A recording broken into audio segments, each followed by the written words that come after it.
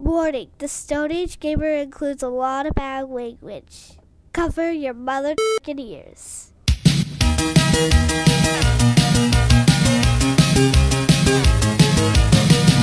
Good evening and welcome to the Stone Age Gamer Podcast. I am Chris Randazzo and joining me tonight is Pokemon photographer Dan Ryan. I mean, they're all risque photos, but tasteful. Snappy, even. Now that 2021 is in full swing and we still haven't all been annihilated by locusts yet, it might just be safe enough to look ahead to the awesome games we're anticipating this year. Get ready to dive into someone's mind, because the Stone Age Gamer Podcast starts now. Yet. Locusts, yet. I said yet. I know. I know what I'm talking about. It was an apt modifier, don't get me wrong. It was indeed.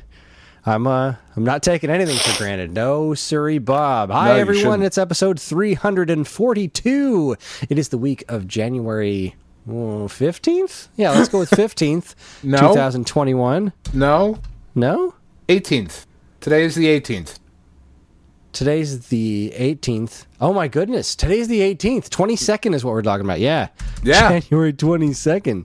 Whee! It's MLK Day, Chris.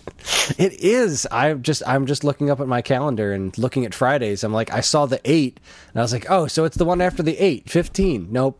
No, that was last week. That's not how with time works. Works. Our wonderful 2-part episode with the fabulous, handsome, very sweet boys from the Weekend Rental podcast.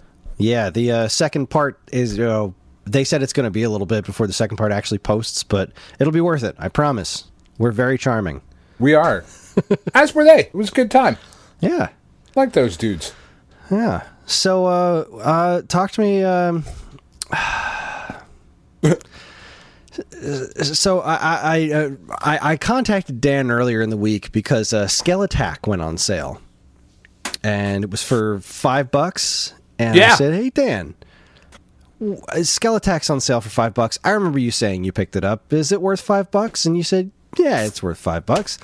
And so I bought it for $5. So refresh me on your feelings on Skeletak, because I don't remember if we actually talked about it on the show. We talked about it very briefly because I hadn't had much of a chance to play it, and my feelings are much fresher now because I've been playing it over the last couple of days, knowing that we were going to talk about it today.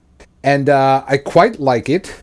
It is not great as far as a side-scrolling action, like, if it's I wouldn't really go out and, wordy. It's what? It's really wordy. It just won't shut the hell up. Yeah, there's a lot of jokes. There's a lot of words. There's a lot of jokes, and the wall jump is just kind of counterintuitive because you just you press to the opposite direction, and he just jumps off the fucking wall. And there are some really just super annoying one-hit kills that come in from just kind of being frustrated by the controls. Yeah. That said, it's quite charming. It animates beautifully. It looks fantastic. It is 100% worth $5. Yeah, I'd say it's worth $5. I'm not going back to it. How far did you get? Jeez, I don't know. I must have played it for like an hour or something. How many boss fights did you have? I don't know that I got to any boss fights, to be honest with you. Oh, well. I found the one dude who made the bat my familiar.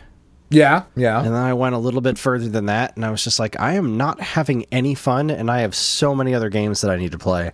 So I just tagged out. I was it's frustrating. It is frustrating, and it's overly the writing is good, but it's not good enough to justify how much it stops you from playing the game. Like you start going, and then you'll get into one of these conversations. It's just like, okay, could you wrap this up, please? I get that you got good jokes to tell, but holy crap, this is a platform, and I've been here for 5 minutes. Like it is wordy. It's not great. I don't hate it. Yeah, I don't hate it either. It needs an editor, though. Like this. This is not. What bothers me about this game is that this isn't some rinky-dink, like one dude made it kind of a situation there, because you can forgive a lot more about it when it's this, when it's a small kind of a thing, and those small kinds of things tend to have a little bit more heart. But this is Konami, that published this game, and there's not that I hold Konami to a very high standard anymore, especially considering Contra Rogue Core, but I wanted to like this a lot more than I did, because there is a forgive a pun very much intended, there's a skeleton of a very good game in here. Like, there's a lot of really good ideas, but the counterintuitive wall jumps, the the sword swinging doesn't feel particularly good. Like, the combat doesn't, I'm coming off of playing something like Hollow Knight, but the combat doesn't even feel a fraction as good as it does in Hollow Knight. No, it certainly doesn't. There's kind of a weird hit detection. I honestly, I don't know why I like it as much as I do. I am just charmed by it. I think it's more just the way that it looks and the way that it moves. Like, once you get into a groove and you're making your way through and you're getting some of the power-ups and whatnot, like beating the bosses and like getting, like, there's a triple jump, which is just kind of silly. And there's a boomerang that you can get that, like, uses some of your magic, but that's pretty cool. And, like, then you can upgrade that. The two things that I dislike the most about this game are the map, because they went to the Hollow Knight school of, like, useless mapping. Because it just shows you a giant fucking outline of the room you're in. Like, all right, well, that's not helpful at all. And then the fact that you die a lot in this game, which is fine, like, because you always come right back from the last little save point you were at, because you're an undead skeleton, and that makes sense. But you can upgrade, like, your weapons and shit and your health at different little shops. Like, this one little thing pops up and they're like, hey, I got some weird shit. Or you can go to, like, a weaponsmith and they'll hook you up. But I lost so many of those little fucking souls, like those little shards or whatever the hell they are, that I collected because I die so often. I'm like, I'm not going back down there for them. I can't get back up. I died down there. You know what I mean? Like, I fell into a pit. I can't get those back. I know exactly what you mean. That's super annoying. Whereas in something like Hollow Knight, where if you die, you can go back into that area and reclaim your soul, but your soul will be in a position to where you can actually get it. Yeah, it goes out of its way to be like, okay, this is you can use this. You can come back to this. Yeah. It's worth $5. I wouldn't pay more than $5 for it. I got my $5 worth out of it. Yeah. It does. I mean, it does look great. It looks really, really good. The animation is really good. I like the art style. I like the way it moves. You're right. The combat doesn't feel great. But I do like looking at it. I just, the level that I was playing through before we started recording, there was the Crypt, I think it was called, and it was kind of a clever little bit of platforming trickery as you were going through the level, because you had to light the lamps, like, and you just hit them. It's not a complicated thing, but as you light the lamps, it would illuminate different sections of platforms that you could jump to. And, like, it kind of made an interesting challenge through there. And, like, some of the ghosts would leave you alone if the lights were turned on and all that. Like, there's, like you said, there's some really good ideas in here. It just needed some more polish. Yeah, it just needed some more time in the oven. Yeah. Oh, well. Yeah, it is what it is. How about anything else? What else have you been up to? What else have I been up to? We talked about Bloodstained. I finished that. Curse of the Moon. I haven't started Blast. The first Curse of the Moon, right? Yeah. The retro one. Did you try that classic mode? No, I didn't try anything after it. I played through it in one sitting. I mean, it's in the. I think it just came out, or maybe it didn't come out yet, and I'm crazy. The regular Bloodstained. not the 8-bit style one, the bloodstained. Oh Ritual no, of the Night. I can't try any of that because you have it. So you gave me your only copy of that game? Yeah, That's I'll weird. let you. You said you wanted to play it, so it's okay. I'll get it back at some point. Yeah, I should have given it to you while you were here because I bought this. I have the Switch version and it got all updated and stuff. So so it actually works now. yeah, no, the Switch version's fine. Yeah, I beat the whole game on there. Oh, it was shit! A good time. That was a while ago. Jeez. Yeah, no, I know you've had it for years. It's okay. I had Punch Out for years, or Boyna's Blob. Boyna's Blob. I don't know. I don't even know if you still have any of my stuff. No, I don't think you do. No, I don't. 2 friends who have some of my games. Yeah, I have 2 people who have some of my games, but I remember what they are now. So, hooray! But no, I finished Blaster Master, then I finished Bloodstained Curse of the Moon, and I've been just playing baseball. There's been a metric fuck ton of farming going on in Pad for this one event that's going on, and I spent just an absurd amount of stones trying to roll Sienna, who is the current top tier fucking lead, and I finally got her after I don't know 400 stones or some nonsense that I had saved. It was I went so hard after this one particular card that it was if I don't get her at some point here, I might just have to stop for a little bit. This is crazy. But I eventually ended up with 2 of her because I dropped 400 stones and then I bought a $2 bundle, and it was you get a chance to roll in the machine that she's in, and out she fucking popped because of course she did. After 400 stones, so whatever. Now I have 2 of them. Didn't know what it was this morning. Now I have 2 of them. So I've just been playing the shit out of that. And then there was this Devil Challenge this weekend that I did not complete because the dungeon is so hard.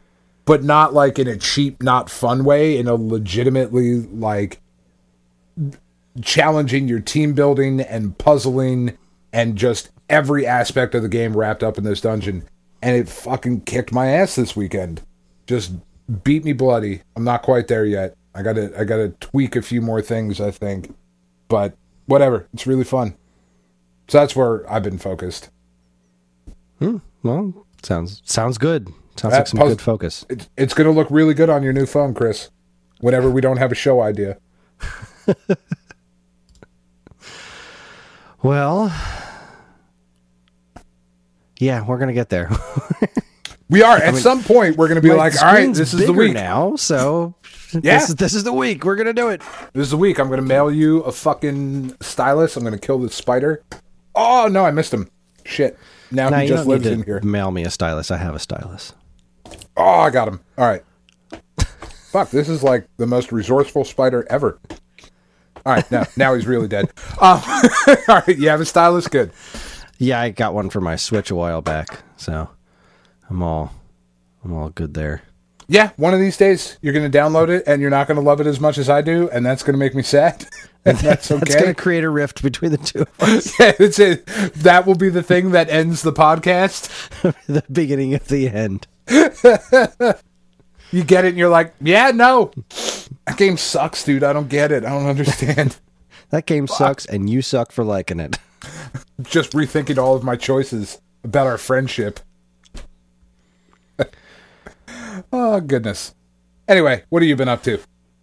Well, just in the last few seconds, I made the mistake of looking for some sort of iPhone wallpaper for my new phone. Oh. And I came across just some really disturbing images of Bowser and Princess Peach. And people are awful, man.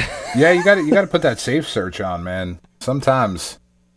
I mean, they're not that overt. They're just hey, check this out. There's just some.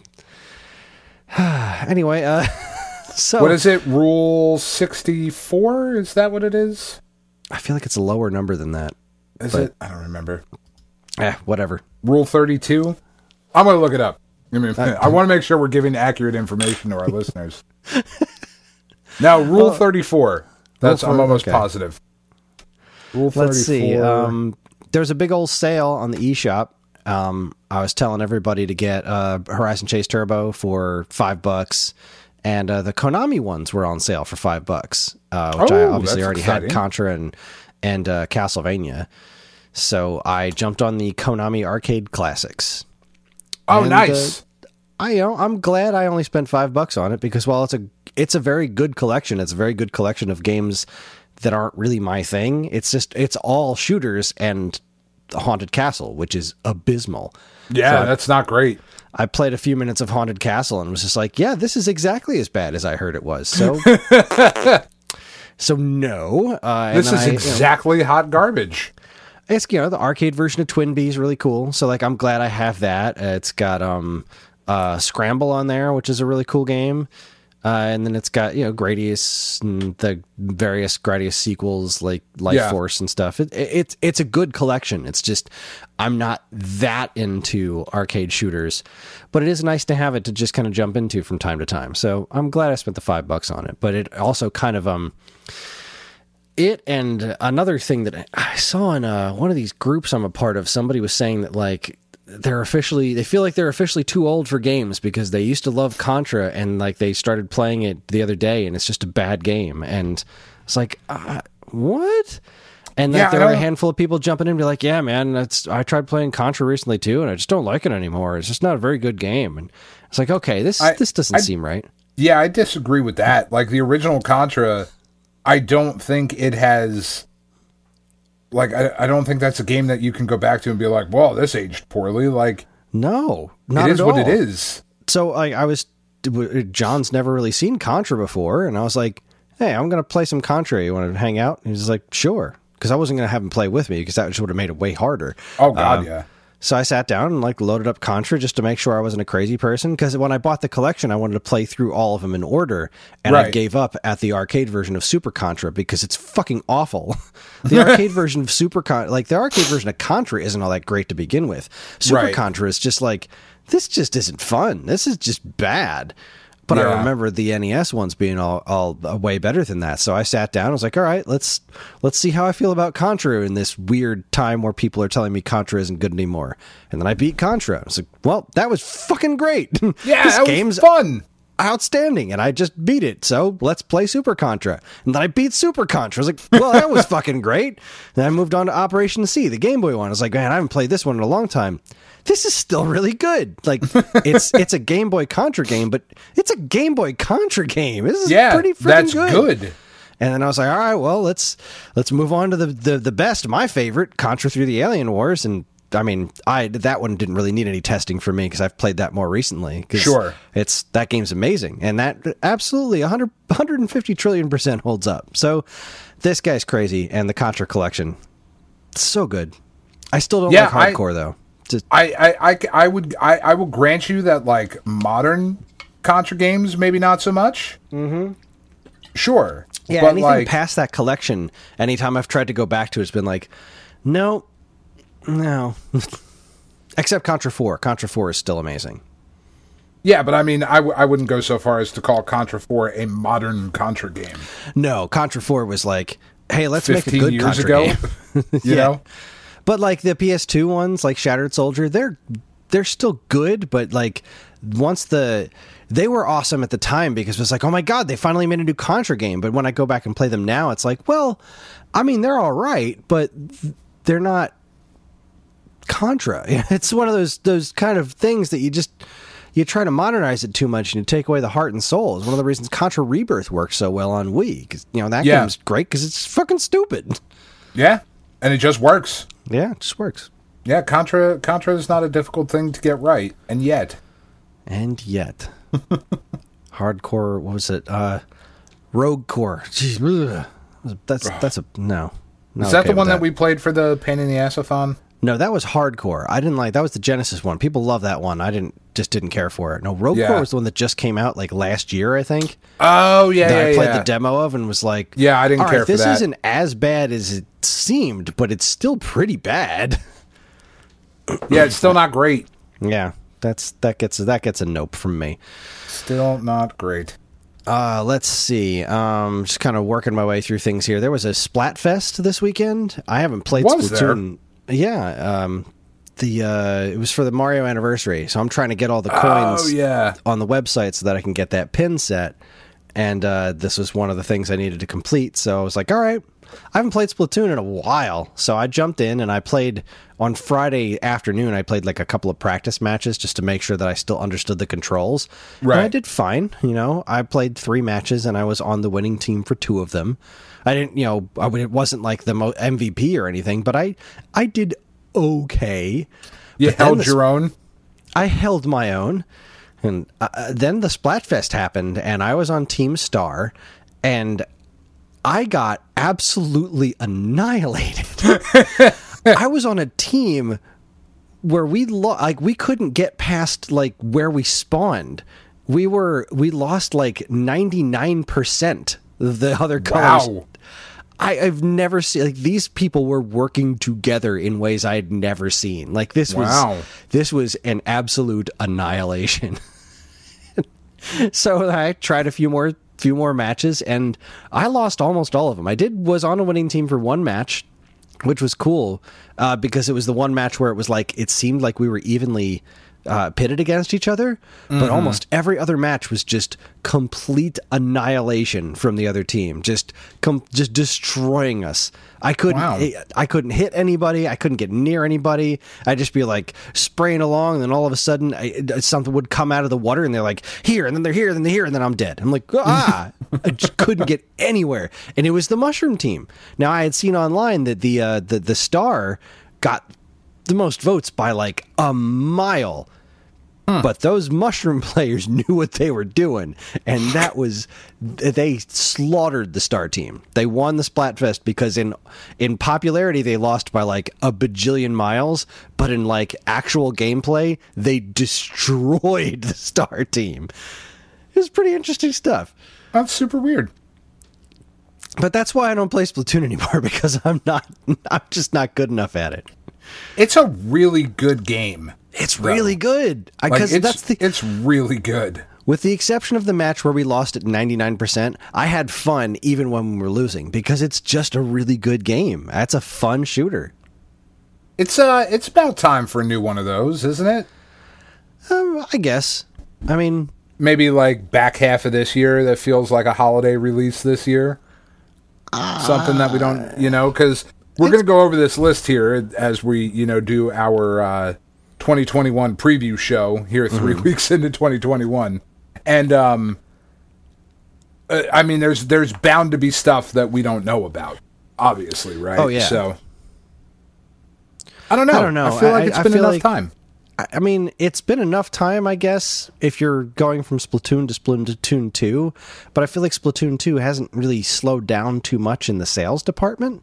Like, I know it's not selling constant gangbusters like Mario Kart did, but it's still a pretty darn good seller. So, I don't know. I feel like Nintendo's not in a huge rush to get a new one of these out the door. Yeah. I don't know. Yeah, I guess we'll see. I would be excited for one. Yeah, I would like very much to see I'd like to see a Splatoon 3 that starts off feeling like more different from the first one. Splatoon 2 I understood, because like the first one had a similar situation where they, added stuff over time, and it keeps the game feeling live, which is a good thing for a game like Splatoon, just like it's a good thing for Animal Crossing. But the problem was that it wasn't so long after the first game that when it started off very similar to what the first game had, it didn't feel as new as it could have. Yeah. And, and the single-player campaign was a bit of a letdown in that department, too, because obviously when the Octo expansion happened, that was like, there's your single-player campaign that's truly amazing. Right. But the single-player campaign that was built into the game wasn't different enough from the one in the first game, which is to say that the single-player campaign was great the first time, but if you were expecting Galaxy 2, you were getting really more of... It was just felt like a little more of the first game. So, it ultimately became very much a sequel, but I would like to see something a little bit more radical out of the gate for Splatoon 3, especially, some local competitive play, some split screen. Yeah. Let's get on that, guys. Seems pretty basic at this stage of the game. And yet, Well, and Nintendo's good at Nintendo, man. Man, are they ever. Let's see. I have a couple of the really interesting ones I'm stoked to talk about. Obviously, I'm still playing Bit Trip Beat and Runner. I cannot beat Bit Trip Beat. And I think it's got something to do with the controls, because I keep getting to the last boss, which is just a game of Pong, and I cannot win. Really? I keep missing shots, and I feel like there's some sort of lag. I wish I could, and I can't believe I'm saying this, I wish I could just play this game with a single Joy-Con held sideways like I used to, because that's the way I learned that game, with the Wii remote held sideways. But you can't do that, and so you have to hold it in this weird way to get the tilt going on, and it just, doing it with the Pro Controller, it's not as comfortable to tilt, and I just don't feel like it's as accurate as it could be. It's really bothering me that I can't beat this last boss. Runner is flawless, though, and it's just wonderful, but that's nothing new for me. My sister came over, I don't even remember why she came over, but she brought her Switch, and I noticed that she had Clubhouse games, which we talked about a long time ago when the demo came out. I was like, yeah, this is neat, but I just don't think it's for me. Right. I was curious why she bought the game, and it's like, well, do you get a lot of use out of it? It's like, oh, no, it's great. There's a bunch of stuff to play by yourself in there. It's a lot of fun. It's like, all right, well, let's give it a try. So I booted it up, and I wanted to try that tank game, and it's not as good as the tanks that were in Wii Play, but it's still pretty good. The bowling is not Wii bowling. It's not Wii Sports bowling, but it's still pretty good. And then we all played a 4-player game of Ludo, which is effectively what Sorry is based on. Mm-hmm. And the kids were just over the moon. And really? They were just having so much fun with this basic freaking game of Ludo. And then, like, the game ended, and, like, Ellie's taking her turn, and it's like she just presses the button, and it moves the right number of spaces. So I'm not sitting there like, no, you only move 4 spaces. No, put it back. No, put the piece down. You can't go to that one. What do you... Stop, get the pieces out of your mouth. God damn it. It takes all that away, and then we finished the game, and there was no, like, pieces to clean up. I was like, I'm buying this immediately. Because the kids were having so much freaking fun, like knocking each other out, and like, because it forces them to play by the rules, right? And because of that, they were able to understand the fun of the games, playing them by the rules. Because you wind up with a game like Sorry, and as soon as they don't like what happened, they start making up their own version of the rules. Like, well, yeah, I think that we should do it doing this way. Like, well, it's not an option here. This is just the way it works. So get over it. And then they did, and they had a blast. So I went out and bought a physical copy like the next day, and we've been having a lot of fun with it. That's awesome. It doesn't have as many 4-player games as I expected. It's pretty much Ludo and like Texas Hold'em or something. So that's not great, but we breaking it down to like the smaller stuff, and I'm playing some weird games I've never heard of before. I don't remember the name of it. It's some like marble guessing game that was really, it seemed so stupid when I'm looking at it. John was like, come on, let's give it a try. I was like, okay, fine. So we watched the instructions. I was like, all right, well, I'll give this a go. And then like by the time we were done playing it, I was like, man, this is a really good game. What the heck? I'm having fun. It doesn't look like I should be having fun with this, but this is really fun. So, I don't know, man. Clubhouse Games is great. I finally understand the praise that this game has gotten, because like people love this game. Yeah, and I keep looking at it like, why? It's just checkers, but it's checkers. I don't know. It's charming, and it's checkers that's really playable for little kids, where they're not like trying to move the piece and be like, no, these are your options. Like the three of us, me, Ellie, and John, played Chinese checkers together. Yeah. And once John really got the hang of like what he's supposed to do and how to jump over the other marbles, like, so I used to play Chinese checkers with my sister when I was a kid. Yeah, and it was great. Cool to have it like on the TV without losing the marbles, you know? It's yeah, nice. I'm a big fan of that, man, because kids fucking cheat. Oh like God, all the time. It's terrible. I missed the ladder and shoots and ladders. We need to start over again. No. Yeah, oh God, it's the worst. No, you don't. We're not doing this. Like trying to play games with, teenagers are terrible too, but like, especially little kids, it's miserable. Absolutely it miserable. Can be miserable, yeah. You know, I bought one. Eliminating that, Yeah, I'm into that idea. It makes it a lot more fun. I went out and bought that, and then like 5 days later it went on sale. So, good times. Naturally. The digital version went on sale. I really wanted it physically for some reason because I'm a weirdo. Because you're you. Yeah, because I'm me. But on the sale, I also picked up a game that I had been really curious about for a while called Good Job. Okay, I've seen that. Yeah, this is published by Nintendo. It's an indie game that was published by Nintendo. And so I guess it's not an indie game then. It's an eShop game. And it was in one of those Nindy Directs like a good long while ago, or a Nintendo Direct. I don't remember which one. It was showcased in something, and I thought this game looks hilarious, but then never wound up getting around to buying it because it always seemed a little too expensive to take the risk on. So it went on sale for, I don't remember how much, but I was like, nah, forget it. I'm jumping in. Let's do this. So I picked up Good Job, and it is great. It's not like, oh my God, this is the second coming of Overcooked or something like that.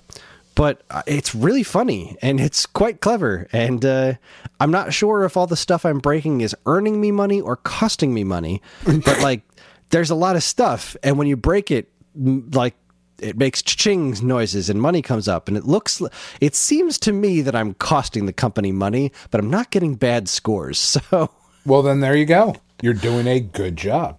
It's great because you wreak so much havoc, but as long as you get the task done, then it just stops and says, "Good job." I mean, there's this stage in like shipping and receiving where you get control of this crane and you're just picking up these boxes and move. If you're not careful, you just start knocking people and everything else down in the way. And I had to get like a projector into a room and I couldn't figure out how to get it down the stairs. So I plugged in like an extension cord across the room and I used it as a giant slingshot and I launched the thing through the wall, but it landed where it needed to be. So I plugged it in matters. And I beat the level. All that matters. It's pretty damn good. I recommend it. I definitely recommend Good Job. It's not perfect, but it has so far been a very, very entertaining game. It is. Is the sale still going on? Or I think so, will it be going on when this episode comes out? I think so. I'm not sure how long this Nintendo sale is going on, but it hasn't been on sale very long. I think it's for at least another couple of days, but it is. It's a solid purchase. I really like it. The co-op's okay.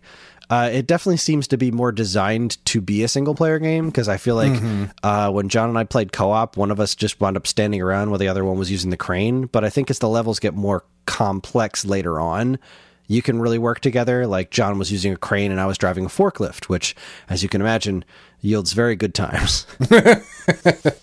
And fun was had by all. All right. I have had a couple of really good matches of Among Us. We've had a couple of evenings where a group of friends of mine had been really wanting me to join in with their group on Among Us, and I've never really got around to it. But the other night for Nintendo Force, we're reviewing it for Nintendo Force this issue, and they got together a group of staffers to create a game with a small group of readers, and we had like an evening of Among Us matches. And that was the first time I'd played the game exclusively with functioning adults instead of like a bunch of kids. And it was fantastic. Like, it took me a little while to get used to their rules because I was like a minute or two late, so I didn't really hear them break everything down. But these people had all played a lot of this game, and I had only really played, a couple of times with the family. Right. And so we were doing voice chat, but you had to mute yourself until it was time to discuss. So while you're playing, everyone's on mute. And then as soon as like a meeting is called, then you unmute. And that's the only time we're allowed to talk to each other. And it just made for a really, really good time. I was doing really well at first, and then I started getting killed like immediately, like 3 or 4 games in a row, which was super funny. There was this one was fantastic. I don't remember what map we were in, but everybody was at the same place. Like, we had all converged in one location, and it was like everybody was a few pixels away from each other, just all stacked up.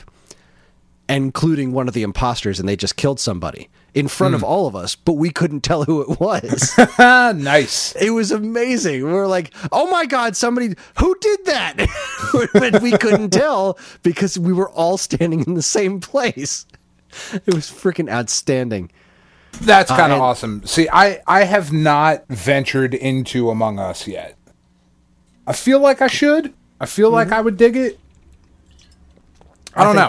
I think we should create a match sometime with some listeners or something, and put together an evening where we all play this together, because I am 100% in. I'm downloading it right now as you have put this out into the universe. I will now download the game. Yeah, we have to do this. I really do like. We had some people playing on phone, some people playing on Switch. I really like it on. I like it on Switch if you're doing it with voice chat, because the second group of matches that I played was with my friends, and for some reason they refused to do voice chat. They're like, no, text only, and that's really hard on the Switch because you just can't type as fast as people can on their phones. Right. And I just don't understand why we didn't get into some sort of talking app where we can just talk to each other, but whatever. Yeah, like Discord or whatever. Yeah, but either way, it was still very fun, but I think it's a lot more fun when you can actually talk to people. So yeah, we should arrange that, because this game it definitely has earned its reputation of being a lot of fun. That's just great. All right. It's downloaded, so whenever we can do that, let's make that happen. I have one more very, very important game to talk about. I was fortunate enough. I'm actually writing a lot for Nintendo Force this issue, and I'm kind of freaked out by it because they keep giving me assignments, and I'm like, okay, now I don't know if I have enough time to do all this, but I have to, because I just got assigned doing a full page write up on Killer 7 for the retro section.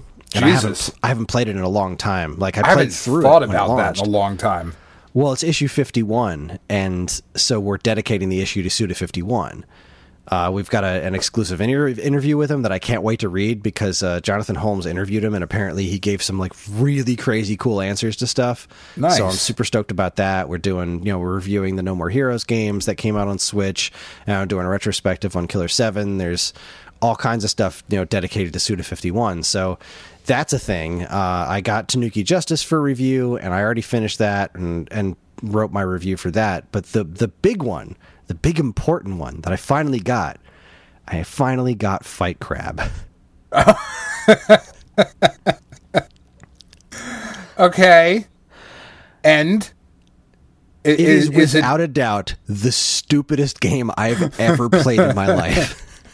However, I have laughed so many times. I start the game, and it's exactly what it looks like. It's giant crabs, realistic looking crabs, beating the crap out of each other. And then, like, I got to level 3 or something, and all of a sudden I'm in like a city, but it's like, I'm not crab sized. I'm like Godzilla crab sized in this city. And then, like, there's a lobster down there, and he's got a sword and a handgun. It's just so funny. I mean, I haven't really figured out exactly how to review this game yet, because it just defies logic. It's so stupid. But fun. I'm not even sure if it's fun, because like you don't really feel like the game's doing what you're telling it to do most of the time, because the controls are like Octodad. Like, the left analog stick is your left claw, and the right analog stick's your right claw, and like the trigger buttons make you punch, but then the other shoulder buttons make you grab. But it doesn't seem to, like, you're always moving and doing stuff, but like it doesn't seem to really be doing what you're telling it to do. I guess it just always devolves into like a bunch of crabs huddled around each other, swinging around and falling over. It's so stupid. Yeah, yeah. It's like even beyond the concept, and the music is hilarious, because it's like you'll go to a beach for a level and it's just got this J-pop playing in the background. It's so stupid.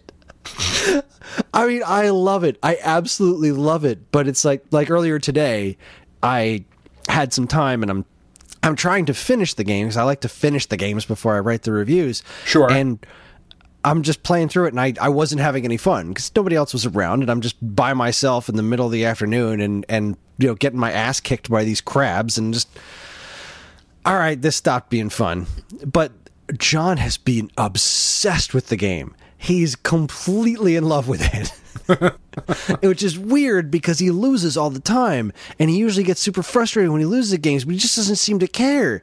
He's just like, now buy more weapons, and like, I got this giant hammer now, and I unlocked 6 more crabs, and there's like a photo mode where you can like free move the camera and take ridiculous pictures of your ridiculous crabs with your weapons and stuff, and it's remarkably deep. Like, there's all these systems and stuff. Like, you can, the way you move around, and you can charge up like a special berserk attack and stuff. And none of it seems to matter in the actual course of the game. And I don't know if this game gets to like my most hearty recommendation, or if it's just stay the hell away from it and watch a YouTube video. It's hysterical, and it does not take itself even remotely seriously. They definitely did exactly what they should have done for a game called Fight Crab, except for maybe make it more fun to actually play. Yeah. That's where it all falls down, you see. But that's the thing. Half of what makes it so funny is that it's so stupid. Like, playing it feels like complete and utter chaos, which is what I think is what they were going for. Like, if they made this into a more fun, like legitimately feel good to play fighting game, I feel like it would lose so much of its character. Right. Like, the fact that it's stupid and broken is kind of part of its charm, because it's fucking Fight Crab. Like, at the end of the day, it is Fight Crab.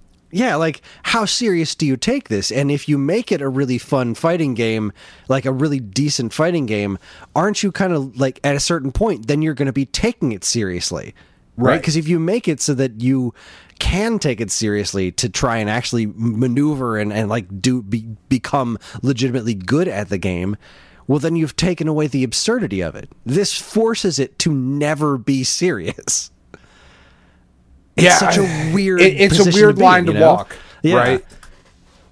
So, like, I don't know if the game is that way because of developer incompetence, or because that's the right way to do it, or at least that's what they believe. It's such a weird game. I'll figure out how to review it eventually. It's probably all I can a little say of for both. sure is it's hilarious. Well, I am happy that you finally got it. I am too, and I'm so thrilled that they're allowing me to review it. Just over the moon. All right, well, I talked about all the stuff I needed to talk about. It's been a hell of a couple of weeks for gaming. I know we didn't really get to catch up, last week when we were talking with Weekend Rental, and I had all these like important ones to talk about. Like, no, I have to talk about Fight Crab. I have to talk about Clubhouse games. I have to talk about Konami Classics. It's just things kept happening, but it's been a busy couple of weeks, Chris. It really has. So we're going to take ourselves a quick break, and when we come back, we are going to look into the future. And considering that we're all still alive by the time these games come out, we're going to talk about what we're excited for the rest of the year. Oh, goodness gracious me. You're listening to the Stone Age Gamer podcast from Geekade.com. Stick around.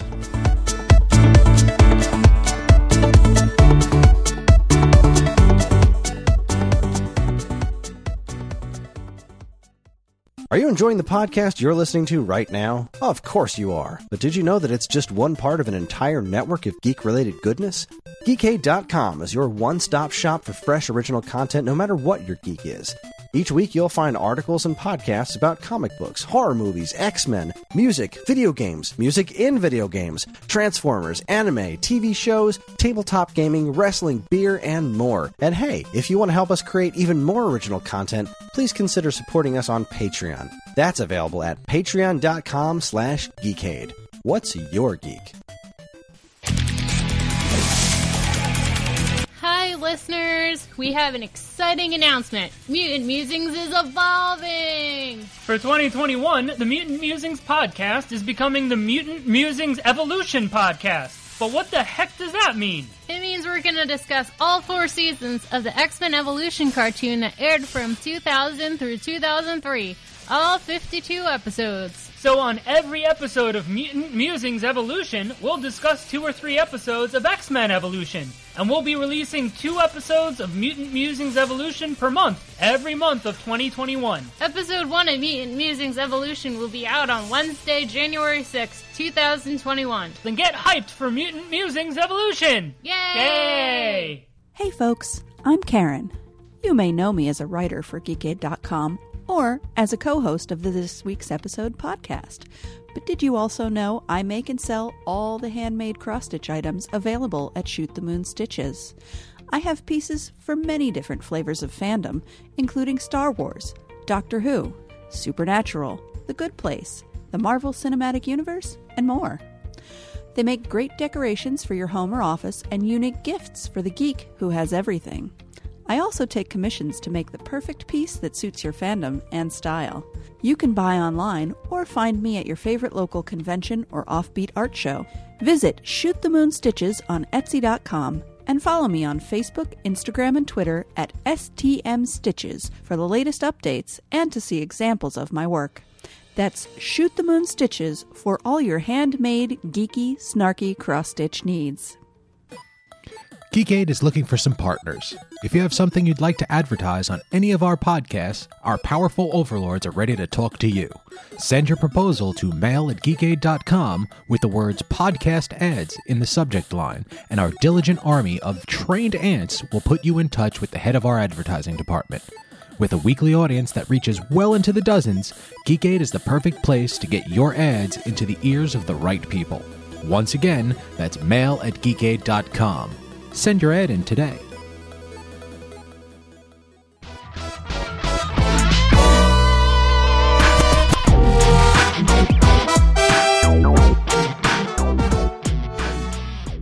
And we're back. It's time to talk about games coming out this year for our 2021 year in preview.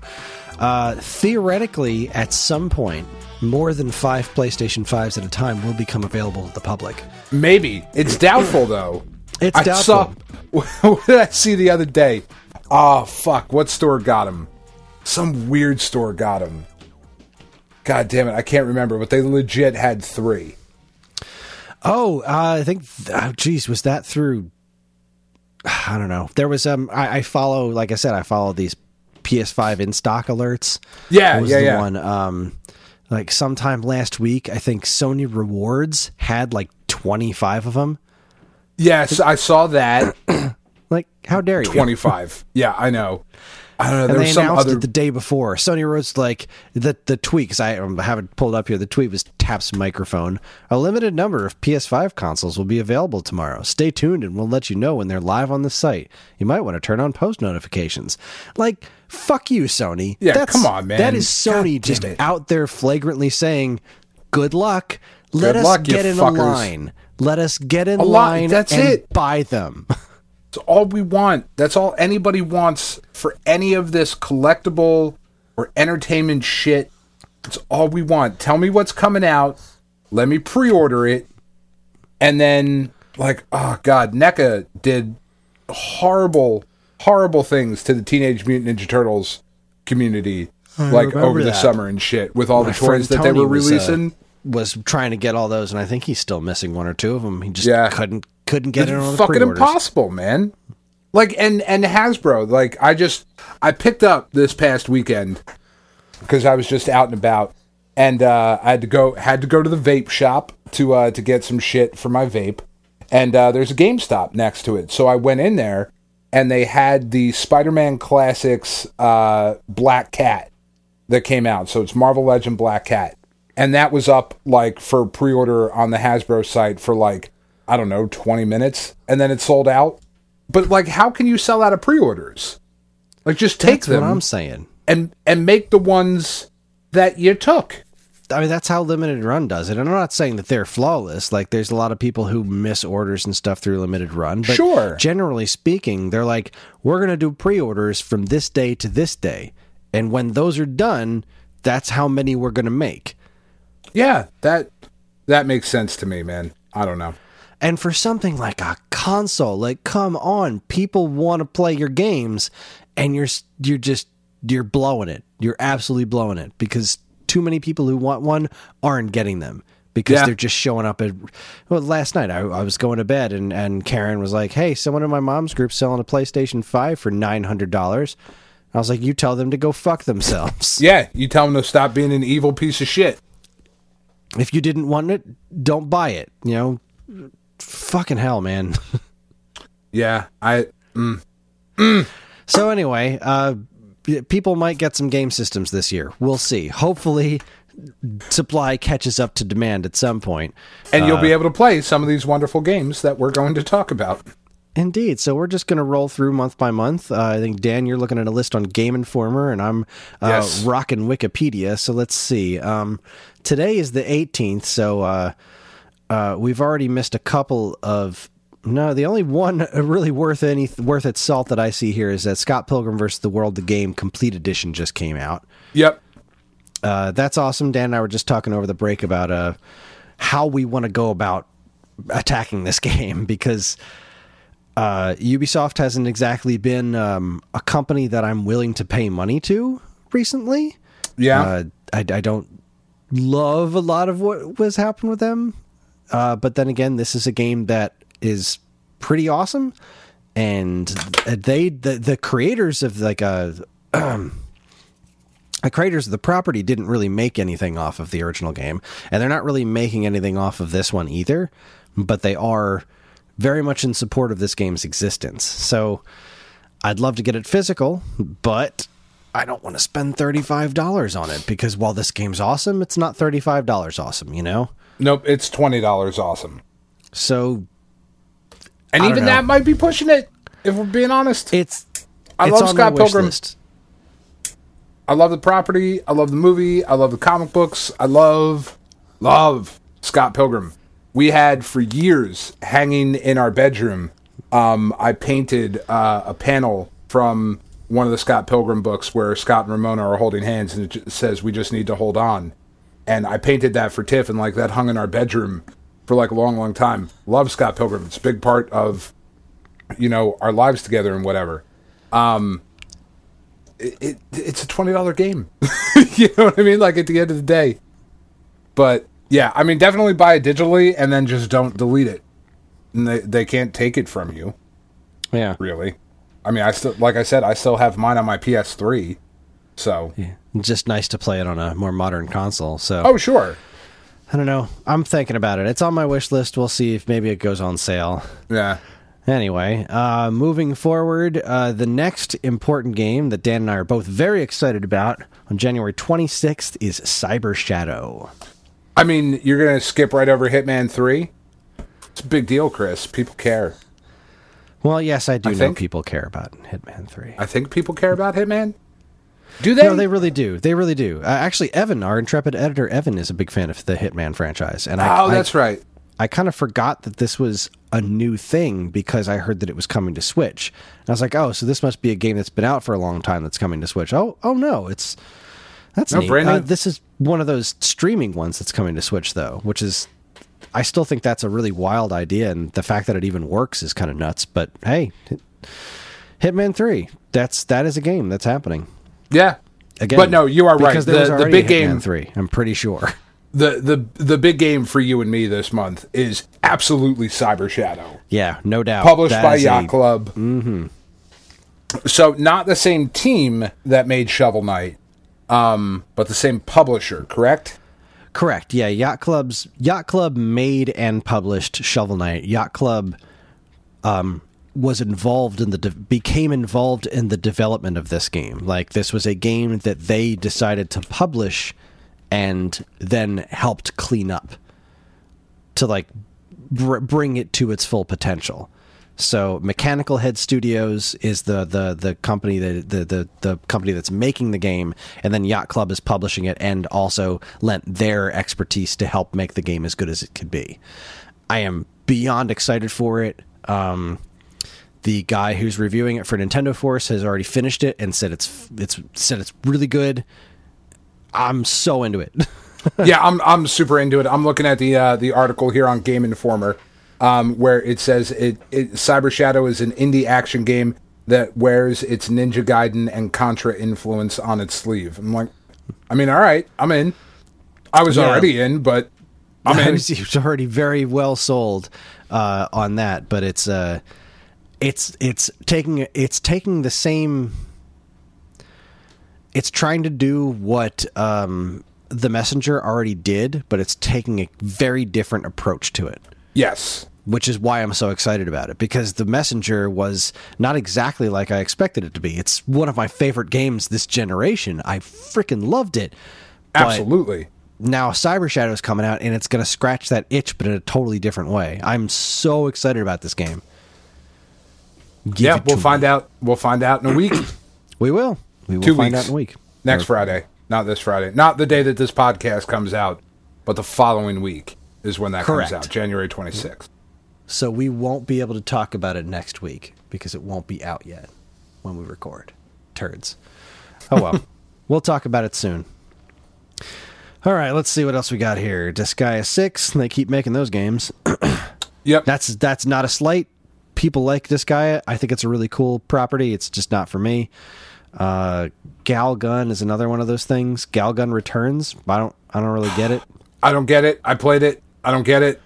I'm not disparaging anybody who does. It is just a kink that I do not possess. Let's see. The Yakuza Remastered Collection is hitting Xbox One and PC. And again, a franchise that I know a lot of people care about. I've never been able to get into it. Same here. Which I find very strange. It does seem like it's something that I should be super duper into. And maybe I just haven't given it enough of a chance.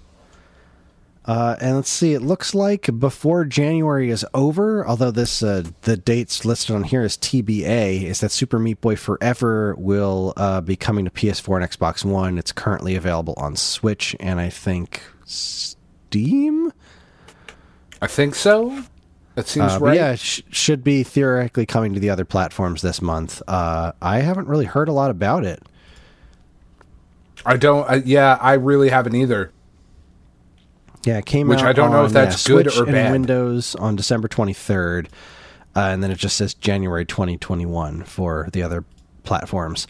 I mean, I can't imagine it's bad. It's the original Super Meat Boy was amazing. It's a weird jump to make this into an auto runner. Yeah. Which is one of the reasons I haven't picked it up yet, because I have my hands full with the original Bit Trip runner right now, so I don't really need another one of those. But I don't know.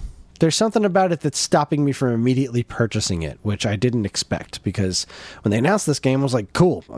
Yeah. New Meat Boy, gimme. And now, apparently I can wait. Apparently I can wait a while. There is an indie game coming out for PS4 and Xbox One, and I think, let me look here, yes, also for Switch. It is called Tohu. I don't know, it looks very, very charming and very cute. I don't know anything much about it, but the art style looks really cool. Looks very visually interesting. It is an adventure game in a bunch of in a weird fish world. I don't know. It looks very, very interesting and strange. Okay. Yeah. Comes out January 28th. Well, okay then. Yeah, I'm looking at a trailer right now. This really feels like one of those games that's going to end up on a lot of people's so you totally missed this game because it looked fucking weird, but you should definitely go check out this weird Tohu game. Sorry. I'll have to look into it. How dare you? All right, let's move on to February. East 9 Monstrum Nox from Neon Falcom, still cranking out the East games. This coming to PS4. Looks like this has already been out for a while. I guess it's just coming to America now. Let's see. It was released Yeah, I don't know. It says mid-2021 will be worldwide for Switch and Windows, and the PS4 version... Oh, but it came out in Japan in September of 2019, and it's just coming out in America in 2021 for PS4. I never really got into the East games, but I do like their soundtracks. Yeah, I've never been huge into them either, but yeah, I know people are excited about that. There's really only a couple things that I care about in February, but I mean, we're kind of... Should we get the big one out of the way first? Sure. All right, so Ghosts and Goblins Resurrection comes out. That's the big one, right? It's the one we're talking about? That was gonna be... I mean, that's one of the big ones. No, I'm fucking around. Super Mario World 3D plus Bowser's Fury hits the Switch on February 12th. And I could not give a shit less, but I know that puts me in the minority. Super Mario 3D World is outstanding. I also have a lot to say about Ghosts and Goblins, but yes, you're right. As far as... Look, the regular game, Super Mario 3D World, is fantastic. It's really... It's a different take on 3D Mario, which I liked quite a bit. They started it off with 3D Land, which was very good, but I think 3D World really brought it home. It's got good multiplayer, which is not something that a lot of the Mario games have, as far as like co-op, because instead of it being the 2D stuff like New Super Mario Brothers, where you're constantly getting each other's way, because it takes place in a 3D space, you're not always getting each other's way. But it is designed like a 2D game because it's about getting from point A to point B, not like go find a thing, go find a thing, go find a thing. It's just go through this obstacle course and get to the flagpole at the end. It's a really, really well done game. I'm super excited about this one being remade for the Switch because they added online co-op, and then they added Bowser's Fury, which, did you see that trailer for that? Yes, that is, I find, and I really can't quite put my finger on why I find Cat Mario so unsettling, but I find it just so very unsettling. And then that trailer hit, and I went, yeah, I mean, I am all the way out. Because then he got gigantic and had Super Saiyan hair. Yeah, but it's Kaiju Bowser. Yeah, and like I'm into that. I'm so into this. It looks so good. I'm into that, but I really like, honestly, the cat costume Mario stuff. Like there is a weird it does something weird to my brain that I don't care for, like in not a good sexy way, like not in a good fetish kind of way, but like in just a very unsettling, and I'm not kink shaming by any stretch of the imagination. It just really fucking creeps me out, man. I really don't like looking at it. There is something a little more unnerving about that than the Tanuki suit, you know? And I don't know why. There just is. I can't explain it. You're 100% right. You're not wrong at all. It doesn't bother me that much, but it's one of those things that if you stop and really look at it, and listening to Charles Martinet say meow, yeah, it's weird. There's just something a little wrong about it. But and the game is so good, it gets me around it, like no problem. The Peach Amiibo, like in her sexy cat pose, I don't know, man. It's just something about it. Definitely some Rule 34 stuff going on there. Yeah. I mean, it's some, and again, like, I mean, I want to be clear because we have a very diverse listening audience, and I am not in any way shaming anyone for things that they might be into. It that has literally nothing to do with it. It just is very unsettling to me. It doesn't bother me as much as it would if I stopped to think about it more. But the game itself is so damn good and has so many fun bits of creativity that we're missing from Mario games since Galaxy. That I having played a chunk of this game before they announced that it was coming to Switch. Like relatively recently, I can say it holds up extraordinarily well. It is still just as good as I remembered it on the Wii U. And I'm glad it's going to reach a bigger audience. And Bowser's Fury looks like really cool extra content because it's not running the same way as 3D World did. It looks like it's running in the Odyssey engine, but with all of the, I guess, visual stylings and power-ups and gameplay conceits of 3D World, because it's not doing the whole somewhat isometric, like fixed camera thing. It's full 3D open world like Odyssey, which is a really weird thing to add on to 3D World, something that looks functionally so much different. Yeah. But as far as DLC goes, it's the closest I think I'm ever going to get to liking Bowser Jr. I just hate that character, but having him like as your co-op help in that, I think is really cool. So I'm into it, but obviously my son is completely into it because John loves Bowser. John loves Giga Bowser in Smash Brothers. So the fact that there's like Fury Bowser, which is even bigger than Giga Bowser, and honestly, that's the coolest Bowser has ever looked. Oh God, yeah. Man, there's gonna come a time where I'm gonna show John some Godzilla movies, and I think he's gonna lose his mind. Yeah, he's gonna. I think that boy's really going to fall in love with Godzilla because right now he just loves giant monsters breaking things. So, did you happen to catch the little HBO Max teaser that's been making its way around on social media and whatnot that has a snippet of Kong punching Godzilla in the face on an aircraft carrier? Nope. It's like a half a second that it's on the screen, and it is glorious. I cannot fucking wait for that movie. I still haven't seen that new Kong, and I still haven't seen any of the new Godzillas. For real, that new Kong is outstanding. It's so good. It's so good. The new Godzilla, the first one was the one with Bryan Cranston that he's in it for like 10 minutes, is pretty good. The second one, King of the Monsters, is excellent. Excellent, excellent, excellent. You should watch them. All right. I'll put them on the list. All right. All right, what else do we got here in February? This is actually a really stacked month because we've got Control getting re-released for the PlayStation 5 and Series X, which is a really good game that came out last generation. That was kind of hampered by some of the technical limitations it was coming up across. But a very, very cool game.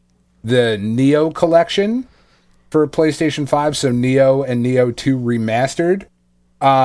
Sheridan's a big fan of those, right? Those are the ones that he's super into? So he's really into the Souls game too, but yeah, I think he likes Neo a lot. Yeah, so that's kind of a big deal. I know my daughter Penny is incredibly excited about Little Nightmares 2, which comes out on the 11th, and that game looks super creepy and looks to be more substantive than the first Little Nightmares. Like, the first Little Nightmares you can get through in about 4 hours. But it's really cool and really atmospheric and really creepy. And this one looks to have just taken all of that up to like additional levels of creepiness. And then Persona 5 Strikers is a thing that people are going to care about that are not on this podcast. Correct. And not for personal reasons. It's just not our thing. And then Ghosts and Goblins Resurrection. Yeah. A new Ghosts and Goblins game. And it looks mostly really good. That it does. Art style is a little trips me up a little bit, but it seems like it's one of those situations like it doesn't look great at all times, but boy, when it works, it works. I'm definitely going to check this out. Ghosts and Goblins, I will buy it. You just sold. Yeah. I mean, Ghosts and Goblins is one of our favorite things. You and I have been playing that since that game came out, and all the different flavors and iterations, and like to the point where it was like, fuck, Maximo is amazing, because it feels like it's a continuation of that thing I liked, even though it really wasn't at all. But still, I wanted it to be. Yeah, I mean, that is huge. And then also, not something that you and I spent a lot of time with, but Bravely Default 2 hits the Switch on February 26th, the day after, and that is going to be a massive, massive game. Yeah, people really dug the first one on DS, and I think the second one on DS did really well too, which is why it's weird that this is called Bravely Default 2. Well, because it was Bravely Default, then Bravely Second. Bravely Second, right? Because you'd think that's the name of the second one. Yeah, you would think so. But no. Now there's Bravely Default 2, which is the third game. It's the Square. The Squeenix naming conventions are in full force here. Yeah. But then I am also really excited at the end of the month on February 26th for Retromania Wrestling, which is a direct sequel to WrestleFest, which anybody who has attended too many games over the last number of years has had the pleasure of seeing Mr. Tommy Dreamer there promoting this game. And it is like the old school WWF arcade wrestling game. And it looks great. And this one in particular, I am super hyped for because it has Warhorse in it. And Warhorse is this indie wrestler who is... His whole gimmick is that he's basically like a late 80s, early 90s throwback wrestler. So he comes out and he's got like face paint on, and his fucking catchphrase that's like on t-shirts and shit is Warhorse rules ass. Which is just fucking fantastic. He's just like an old school metalhead wrestler, and I love him, and he is in this game. It should be exciting. I mean, if you're into this style of game, which I am. Which you should be. Which you should be. Well, okay. Yeah. That's a big month, man. That is a big Switch month. Super Mario 3D World and Bravely Default on top of Ghosts and Goblins. That's big for Switch. Yeah, that's a pretty solid month right there. All right, let's see what March has to offer. There's a Harvest Moon game coming out. Do you think that makes any inroads onto Switch with Animal Crossing being as popular as it is? I don't know what to make of Harvest Moon, because I'm pretty sure this is Harvest Moon in name only, right? Didn't the company that made Harvest Moon split up with Natsume and created Story of Seasons, I think? So I have no idea. There's something with this. No, I'm looking at the cover. It has Natsume. Yeah, Natsume owns Harvest Moon. Oh, right. No. Okay, so yeah, this is Rising Harvest Star Moon, Games. I think, split from them and did Story of Seasons. I don't know. I mean, is now like the perfect time to be releasing, a year after Animal Crossing? Yeah, I think so. Yeah. Although I'm now seeing that at the end of the month, there's a Story of Seasons game coming out. Oh my, that's also coming to Switch? Jeez. Let me see if Pioneers I can suss this out of real Olive quick. Town. Story of Seasons, and formerly known as Harvest Moon. Yeah, okay. So this is... I don't know what the actual story behind this is, but this is the official continuation of the Harvest Moon franchise. The developer, Marvelous. Oh, Marvelous Entertainment. Used to be Victor Interactive. Weird. Okay, so that's like a thing. So both Story of Seasons and Harvest Moon are hitting the Switch, and yeah, I think you're absolutely right. I think that this is the right time to do that. You're going to drop these two games about a year after Animal Crossing came out. Now, of course, this doesn't jump into anything. Like there's a new update for Animal Crossing coming at the end of January. Mm-hmm. So we don't know where Animal Crossing is going to stand in March. I imagine they're probably going to do something somewhat big for the game's first year anniversary. You would think so. Especially considering that the thing is still selling really well and was just an absolute worldwide phenomenon. So, I don't know. That should be something. Looks like Yakuza Like a Dragon is getting the PS5 released. Which should be a pretty big deal. Samurai Showdown's hitting Xbox Series X. I've still been meaning to play that game. It looks really good. It does look really good. That Prince of Persia Sands of Time remake does not look really good. No, it does not. I'm going to continue to steer clear of that, especially with my current not loving of Ubisoft. Yeah. There's Balan Wonderland. So that is a new Squeenix game. Yes. That is like an action platforming game that has costumes that you dress up in that add sort of like things to the character, but it's also created by Yuji Naka. Exactly. That's why this game's worth mentioning, because the trailer didn't look very good to me. It looks weird. I don't feel like this is the kind of game, much like Nights into Dreams too. Like, it's not really a game you watch a trailer for and get excited about. But then you play it, you're like, oh, okay, I get this. I suppose. I don't know if this game is going to be the same. It looks fucking wacky as hell. I don't see this catching on. It's also coming out for everything, which doesn't give me the best feeling in the world, because, I don't know, I feel like it does have Square Enix attached to it, so that's something.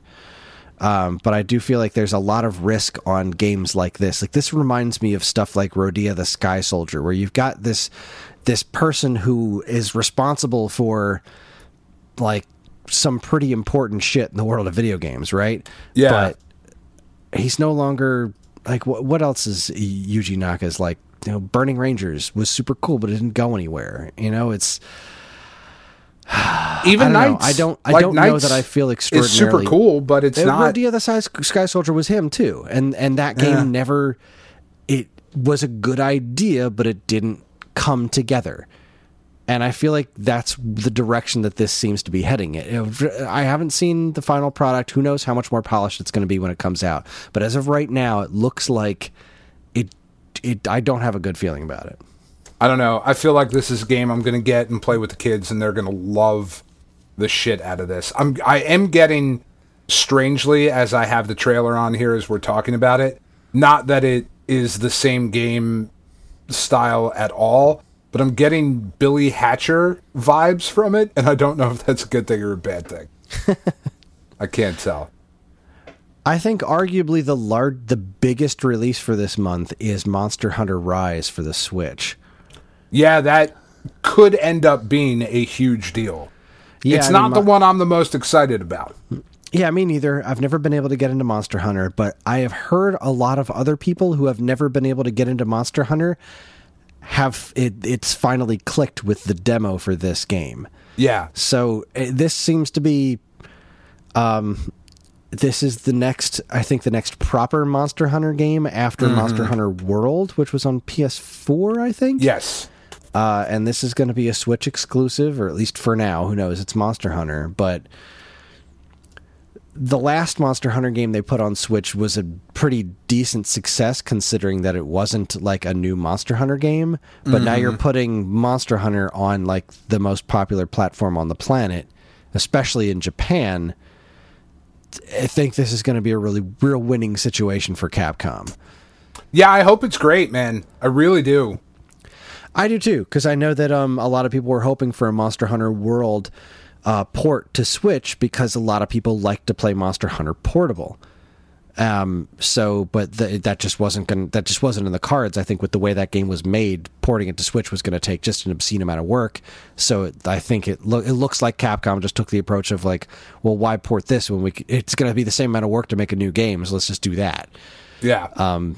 That takes the Switch's strength and power into mind, which appears to be what this is. So, I mean, I think at the very least in Japan, it's going to do just outstanding numbers, because it's a new portable Monster Hunter.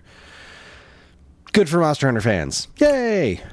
The one I am most excited about in March, and I am hoping against hope that we can, I don't know, maybe we get like another stimulus with Joe Biden, and I can drop $1,000 on a PlayStation 5 if I get desperate enough.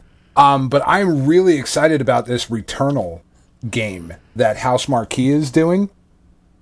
House Marquee has done just a ton of like arcade style games on like PlayStation 4, and they've done some other stuff as well. But like they did like Dead Nation, which was like a twin stick shooter, and Super Stardust Delta was a Vita game that was super fun. And then, like, the very first game that I played on PlayStation 4 was Resogun, which was this really cool side-scrolling shooter, but, like, it was like a circular side-scrolling. So, like, you were always going back and forth on the levels, like, changing the direction of your ship and whatnot. It was really, really cool. They're putting out this game called Returnal, and I don't know if you remember the trailer of this, but this was the one where, like, the scientist, the female scientist, like, crash lands on this planet, and she's stuck in a time loop. Oh, I remember seeing the trailer for that now. Yeah, like, I am really, really into this game. Like, this looks something that is right up my alley. So, I am hoping that game is incredible, because House Marquee makes good shit, but this is like a big step forward for them. Yeah, this is pretty cool looking. Yeah, I think it looks really cool. I love that kind of like time loop sci-fi kind of thing. So, yeah, I hope it's awesome. I really want to play that. All right, go team. All right, well, I think that wraps up March, right? I can't see anything else. It's extraordinary. Like, there's a Yakuza 6. This is the third time Yakuza's come up. So there's plenty of Yakuza stuff for Yakuza fans. Yeah, if you are into Yakuza, this year is for you, man. 2021's working out well for you. All right, let's see. Now we're getting into fewer things that have actual release dates. So let's see. April, I don't have a whole lot here. Guilty Gear Strive, which I guess is a new Guilty Gear game. Near Replicant version 1.22474487139. There's like some weird story with that I just don't care enough about to get into detail, but it makes sense why that is the title. Doesn't make it a good title. It does. Yeah. I'm sure 358 over 2 days makes perfect sense in context, but it doesn't mean it's a good title. New Pokemon Snap, that's kind of a huge deal. Yeah, that's like the big April. Man, Switch is killing it. It's a pretty stacked year, not for me personally, but as far as like games that I think are going to make a lot of people happy. People have been asking for a Pokemon Snap sequel forever, and it's boggling my mind that they haven't made one before now. But heck, there's new Pokemon Snap coming out April 30th. I hope it's great, man. We're gonna end up getting it at some point. I'm sure Katie is gonna have to have that in her life.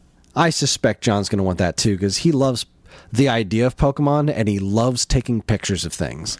Well, so there I feel you like go. This game is like directly up his alley. I mean, and I'm not gonna lie, I played a little bit of the original N64 Pokemon Snap back when it came out because I was working at Funko Land, and I was like, sure, this is stupid. But it works. I will begrudgingly admit that it was kind of fun. So yeah, no, it definitely was. It definitely was. I am sure there will be. I am confident that they have learned enough from the first Pokemon Snap to make this an engaging experience. It's not really a game, I don't think. Like, I can't really classify it as a game, but it is certainly an experience. Well, it's kind of like a rail shooter, except it's all about taking pictures instead of actually shooting them. Like, it makes sense. Yeah. Let's go with that. That's all I've got. I don't see anything else with a release date, with the exception of, well, I mean, there's Ghostwire Tokyo, but I mean, I couldn't conceivably care less about that. That is something I'm kind of interested in. Not for me. The other thing I'm seeing here on Game Informer is Outriders, which is a Square Enix shooter, and it's made by People Can Fly. Is the developer? Oh, why do I know that name? They are responsible for. Damn it! I should have had this pulled up. My computer's just running slow. I was working on like a seamless transition. Yeah. Okay, and then they developed Gears of War 2? Bulletstorm, Gears of War Judgment. Oh, they ported Gears of War. Fortnite, they've worked on that. Okay. But I think Painkiller is why I know them. Yeah, they worked on Unreal Tournament as well. I've been listening to Jim Sterling for years and years and years, and he loved the original Painkiller. So, yeah, I mean, this does not look like it's for me. This is just like, this looks like the modern sci-fi shooter that so many other games look like. And I hope it's great, and I hope people enjoy it. But yeah, not for me. Okay, now we get to the list, because there's, something in July and something in October, but yeah, that's not much has solid release dates, which is, to be expected. It's early in the year. I've got a couple here. Okay, what else you got? May 21st is Deathloop, the Bethesda owned. That's a PlayStation exclusive. Because it was announced before the purchase. This is the weird like time loop where you're an assassin and you have to kill the other people within a certain amount of time, but you're also being hunted. I don't know. It's got kind of like a futuristic 70s kind of funky vibe to it. It looks pretty cool. Not something I'm super excited about. But then the only other one that I see here is in June. June 22nd is Back 4 Blood. So this is basically Left 4 Dead 3. And that is very exciting. Because did you play Left 4 Dead or Left 4 Dead 2? I think only very briefly. I mean, those were outstanding co-op zombie shooters. Like, they were just I didn't have anyone to play fun. them with at the time, which is why I kind of avoided them. They seemed like really cool ideas, but I just had no way of really getting into them. Yeah, my buddy Brian and I, because we played a ton of Left 4 Dead 2 when I was living down in Lakeland in Florida, which is a terrible place and nobody should live there. So like past the time of being like, shit, I'm in Lakeland. We played a lot of Left 4 Dead 2, and the team that made that is making Back 4 Blood. I love just the name of it is just like, look, this is Left 4 Dead 3. We just can't call it that. Here it is. Enjoy it. I'm really excited that that's coming out. And then that's it. Everything else is to be announced.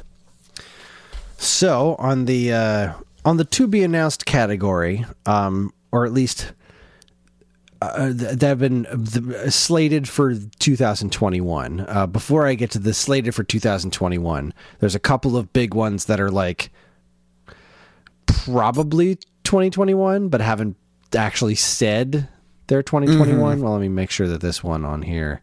Yeah, no, that still doesn't show up either. So obviously the big one, which I'm expecting soon, the biggest one I'm expecting the soonest would be Hollow Knight Silksong. Yes. Again, no release date, but nope. It's gotta be this year, right? I mean, I would have to imagine the first reveal for it was Valentine's Day 2 years ago.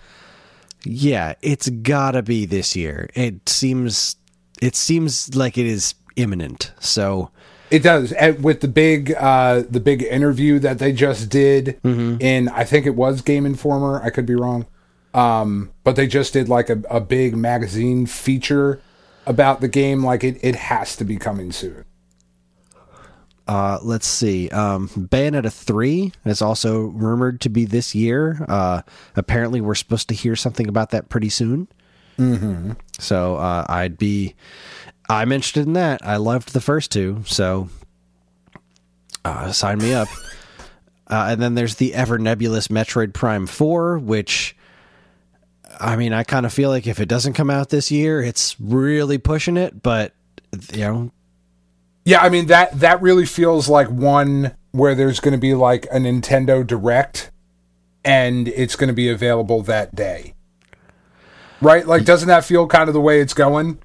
Nah, it feels to me like this is going to be one of those games they try to pump up like a Mario and a Metroid. A Mario and a Zelda. I feel like they're putting the time and effort to restart this game from scratch because they want to do it right. So I feel like they're not going to shadow drop this. They're going to do this one up solidly. Like, I hope so, man.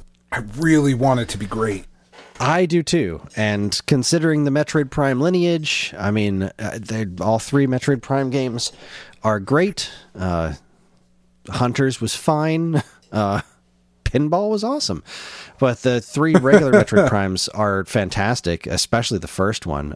This is a really new team not a lot of the original people that made the Metroid Prime at Retro are still at Retro, but still, Nintendo seems to care a lot about this project and doing it right. So that's pretty exciting to me. I'm so sick of waiting, man. I hate that they announced it and then, walked it back, but at the same time, I'm glad they walked it back instead of releasing a game they weren't happy with.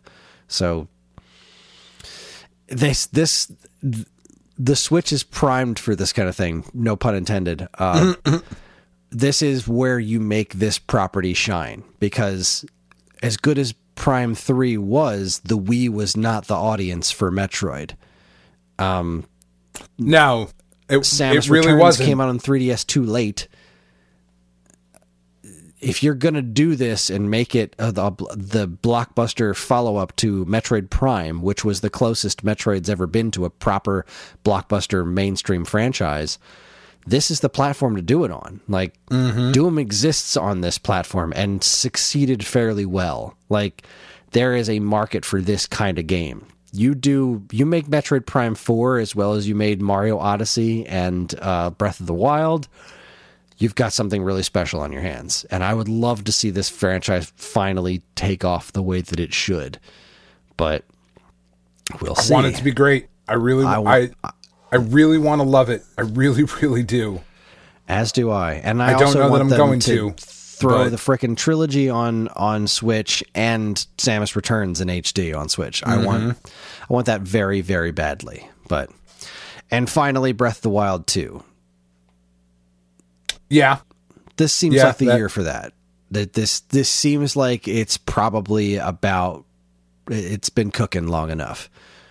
I think this is the year that it's coming. And it makes sense. Like, you do a Mario game in March, do Metroid or Zelda in June, July, and then whichever one you didn't do at that time as your holiday push. Mm-hmm. Yeah. Like that makes sense. Agreed. I'd love to see it. Okay, so back to business here. Back to this giant-ass list of games in alphabetical order. Alex Kidd in Miracle World DX. Could be cool. Yeah. I don't love the original game, but I like it, and sure. It looks like they're putting a lot of love into this remake, so good for them. One that I know you and I are both very, very excited for.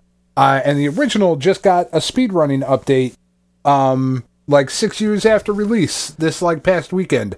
And that would be Axiom Verge 2. Heck yeah. I am all over that. Very, Q1, very apparently. excited. Yeah. Very excited for that game. Which, and again, Q1 should be soon. Yeah. Theoretically.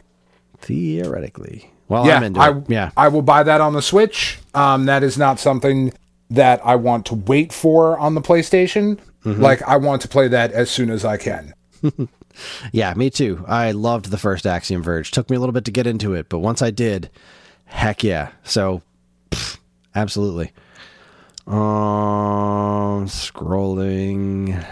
Yeah, I was scrolling through the next game that I got to in this list, and it's rumored for late this year. I would not be surprised if it gets pushed.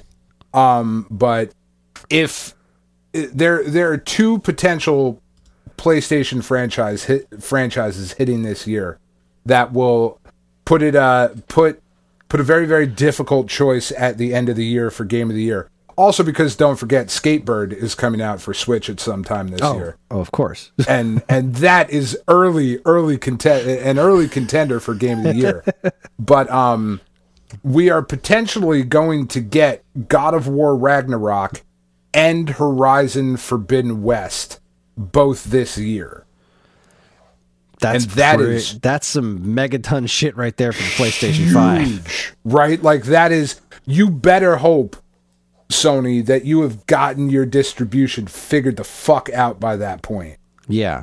Because you release those games on platforms that people can't get. No, you just can't do it, right?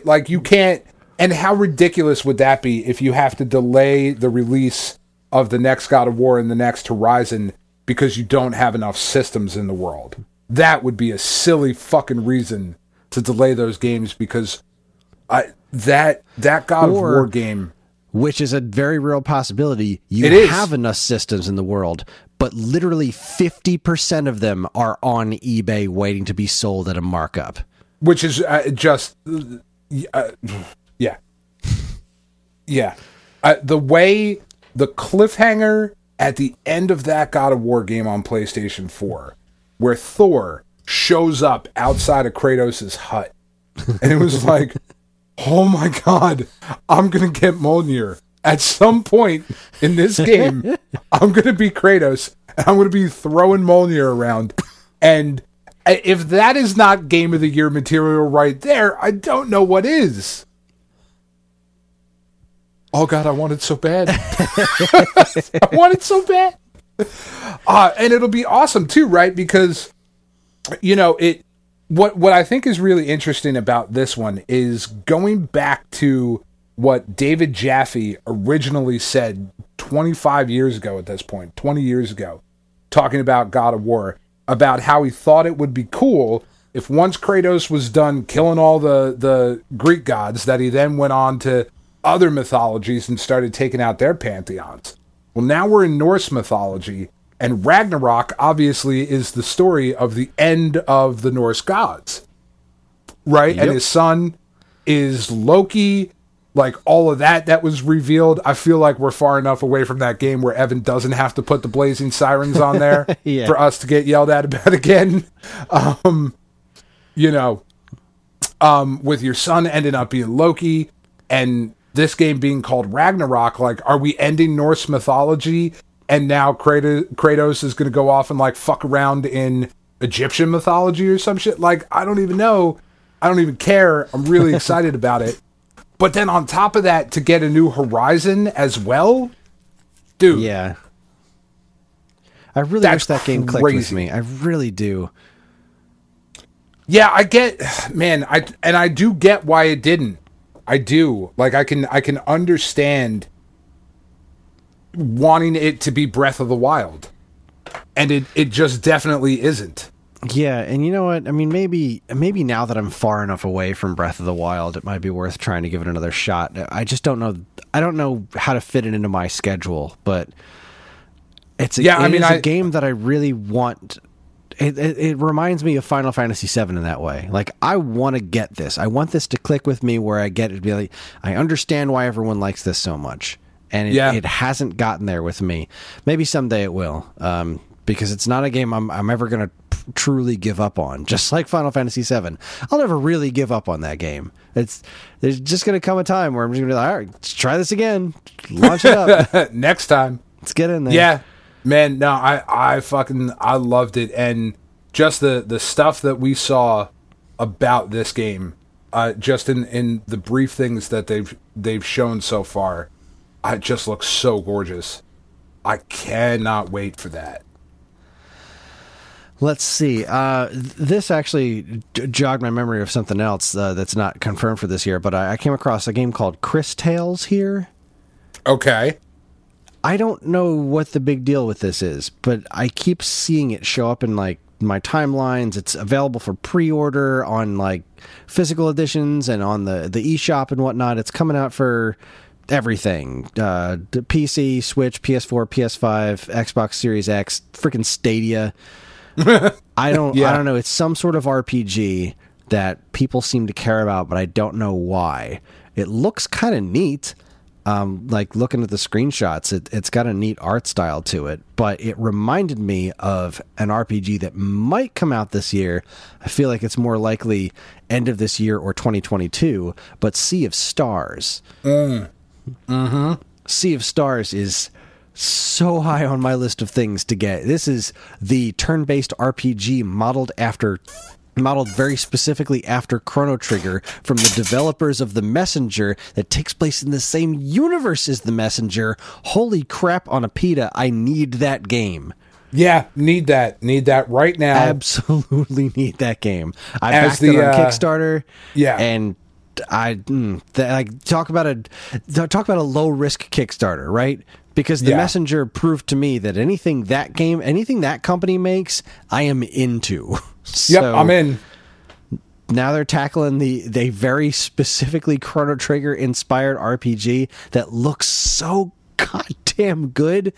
Sea of Stars is really high on my list of things to want. It's I would not expect that until next year.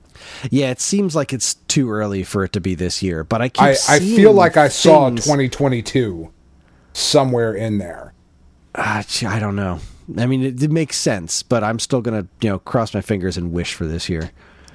The next thing that I had in the list as I was reading down, we talked about it a little bit. It's a PS5, PS4 game that Kena Bridge of Spirits, with like those little ash-looking guys, like the little gray, adorable things. Like, we talked about it before you watched the trailer, and you were like, "My God, these are the most adorable things I've ever seen." It looks kind of like a Zelda-esque kind of thing. It's either Kena or Kenna. I think it's Kena because Kenna is a hip hop musician, but it's two N's, and he's fucking awesome. You should all listen to Kenna. Bridge of Spirits PS5. I'm looking at the trailer now. Yeah, it's got like these little helper spirits. This. Yeah, this has got a really good. The art style seemed to have a really good personality to it. Yeah, it's got a cool. really good look. I dig it. Like being a hashtag girl dad, like female protagonists in games that are not scantily clad. I'm like, oh my God, they get it. So like that kind of gets a vote from me just off the bat. But it does look like an interesting and good game. So I'm definitely into that one. Agreed. This looks pretty cool. I hope this is really good because this has got a really good personality. Just looking at the trailer, it just has a very specific heart and personality to it. It just looks gorgeous. It does. It looks really, really good. Yeah. And then right after that on the list is the new Lego Star Wars The Skywalker Saga. But this is not just a retread of all the old Lego Star Wars games. Like, this is a new Lego Star Wars thing. And I know that I like them more than you do, but they are really fun. And I think you might actually get a lot more enjoyment out of them now playing them with your kids because they are old enough to make their way through it. Yeah, but they're not old enough to have seen the movies, and that's kind of the rub with these games is that my kids. I'm not saying that all kids aren't old enough to see those movies, but like we had John alone because Ellie stayed over at my mom's house. Oh, that sounds so wonderful. We had John Can alone. My kids stay at your mom's house? What's that? Can my kids stay at your mom's house? I haven't had a babysitter since last March. Yeah, it was really cool to actually get just a night alone with John, and so we watched the original Iron Man. How do you like it? It scared the shit out of him. Really? Which we were not expecting, and I think it's the live action factor because we're watching.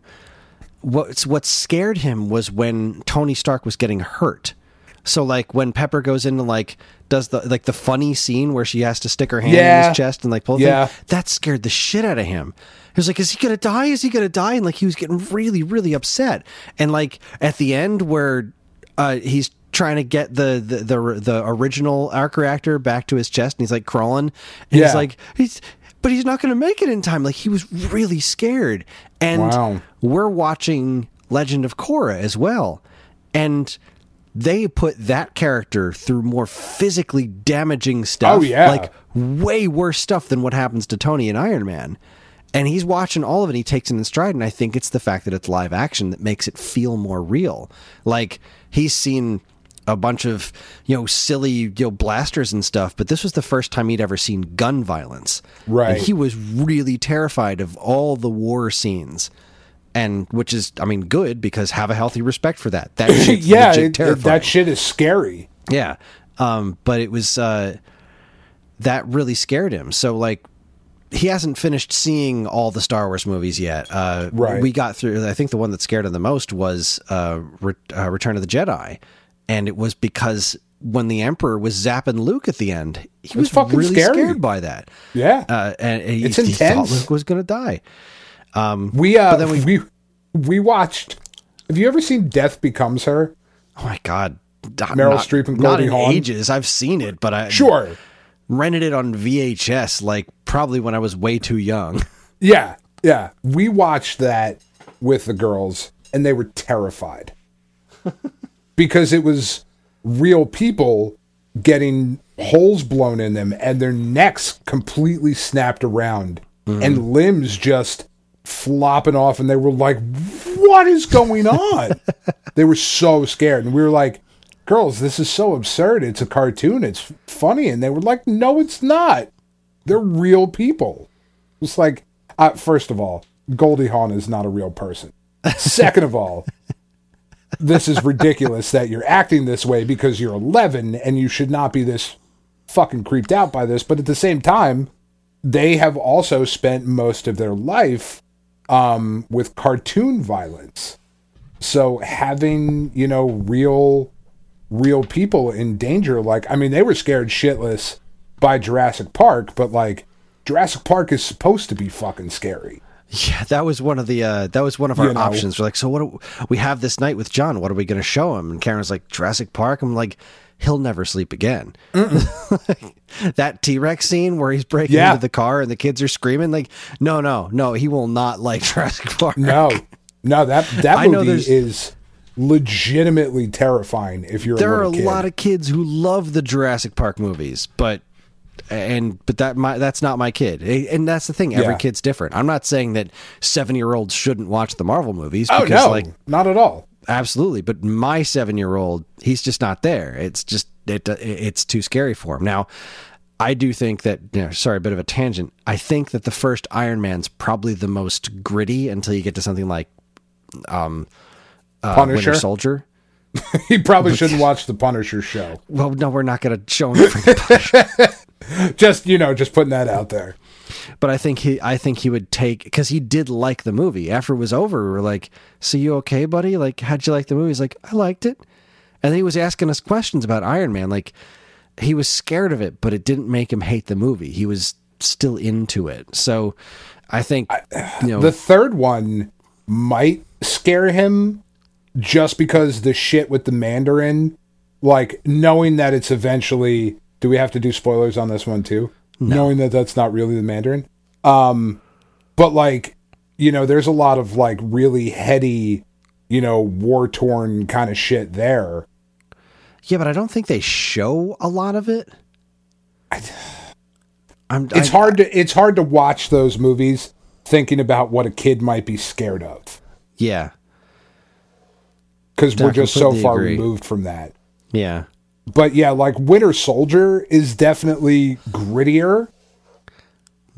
But I'm not sure if it's the kind of, because it's grittier, but it's never, I think it's the situations where it looks like the hero's actually going to die. I think that's the part that scares him more than anything. Oh, well, you better not get to the Avengers movies then. That's the thing, because he's gonna die. I'm trying to explain to everybody, okay, I'm trying to explain to him, this is the world of comic books. Death isn't necessarily forever. Yeah. So I don't know. I mean, it's going to take us a long time to get to something like Endgame with him. But I assume by the time he would have seen everything else in order. And I screw around with the order of the MCU in phase 1 because I think the second movie you should watch is Captain America, because the whole thing is about, the first 3 phases are about Iron Man and Captain America, so saving Cap till right before Avengers seems kind of silly to me. So I throw Cap second, and I think he'll really like Captain America. Yeah, that one's really good. I think the only part that might scare him a little bit is when he's getting the serum, but that doesn't last very long, and then you see what happens. So yeah. And then it's all right, kids, drugs are awesome. You should all do them. Look at what happened to Chris Evans. Oh, boy. All right, let's see. Back you didn't get that? Here. That wasn't your message from that movie? That's what I took away from that one. Do drugs. All right, cool. Thanks, Marvel. All right, so, Anyway, Lego Star Wars. I'm actually legitimately excited about that, though. Fantastic. Yeah. Neither of us care about Gran Turismo 7, right? I don't care, but I am very happy that it's coming out. Yep. That's gonna be a nice feather in the cap for the old PS5. Yep, always is. Let's see. Over on Xbox, Halo Infinite is happening, which should be a big deal. I hope it's awesome. Yeah, I know that they got a lot of flack on that trailer for it just not looking good enough. Okay, but whatever. Looked like Halo to me. Looked all right to me, but what the hell do I know? Yeah. Horizon Forbidden West we talked about. There's a new Inazuma 11 game.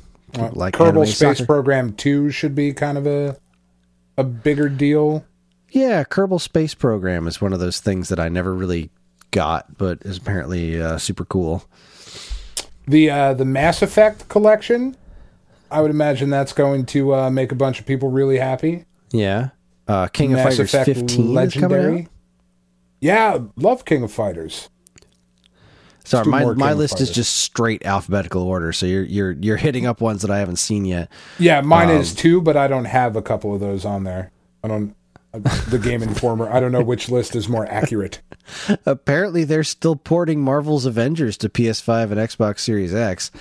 I kind of feel like Square should really cut and run on that game, but man, at this point, I feel like they kind of owe it to everybody. Like, you got to make good on your promises. Do they, though? Because I don't think they do. I think they got their money and they're ready to move. They should just move on to the next product. Maybe.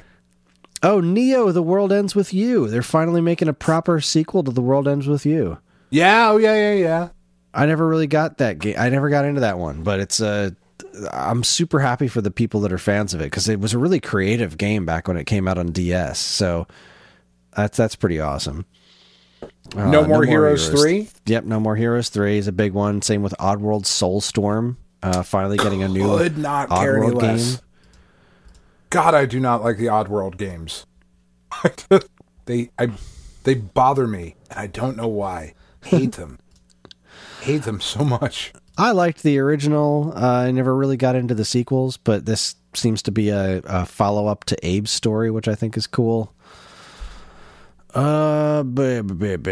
Phantasy Star Online 2 New Genesis. I can't even tell what's a new Phantasy Star Online game at this point. Yeah, I don't even know where we are in that timeline.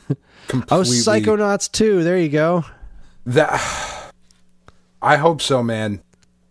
I've been waiting and waiting and waiting, and like this is going to be a difficult year for me. If I legitimately end up with God of War, Horizon, and Psychonauts 2, I don't know how you're going to survive. Is there any way this game lives up to the hype that I have built in my mind for it?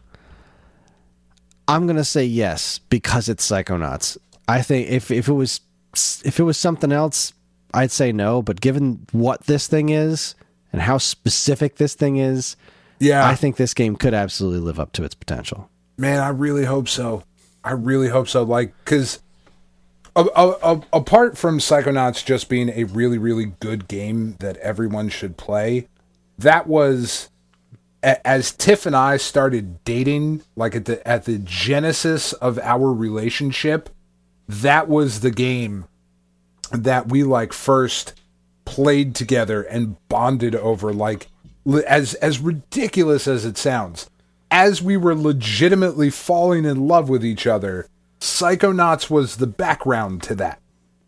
That game is very, very important to us as a couple, and to finally be getting this sequel all these years later, God damn, it's got a lot to live up to. And I really, really hope it does. I really do. I think you're right. I think because it is Psychonauts, because it is Tim Schafer.